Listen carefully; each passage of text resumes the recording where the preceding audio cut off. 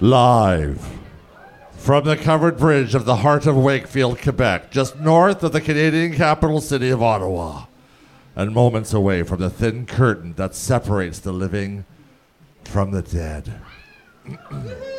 This is Theatre Wakefield's Halloween Story Hour, Haunted Hills, stories of ghosts and ghouls of the Gatineau.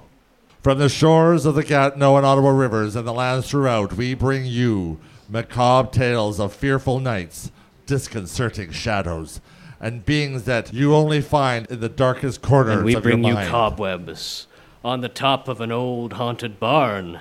And we bring you an old rocking chair that moves on its own just a little bit. Jeff. Yeah. You're on piano. I'm piano. doing the spooky voice. I'm bringing the spooky voice tonight. Oh, you're doing the spooky voice. You're the voice tonight. I'm the piano. I'm the guy with the voice. I'm the piano tonight. Okay. You're the piano guy. I got the voice. You got the organ.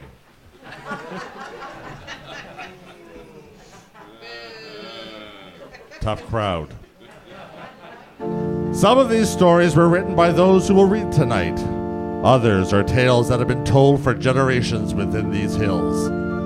We need to give a very special thank you to the Venetia Crawford and the Pontiac Archives for compiling some of the source materials for these stories.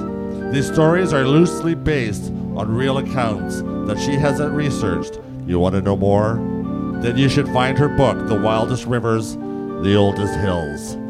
You won't be disappointed. A reminder that this evening is an interactive one. You're invited to respond to the tales with your appropriate gasps and vocal renderings of terror and dismay. Not bad. Unfortunately, due to COVID restraints, we are unable to embrace you for comfort when you are overwhelmed by the horror of it all. And finally, before we begin, you need to know that we have complimentary hot drinks and hot pods if you find yourself becoming too cold this evening. But I must warn you, this will have no effect on the internal chills you will experience from our tales. And now, we begin.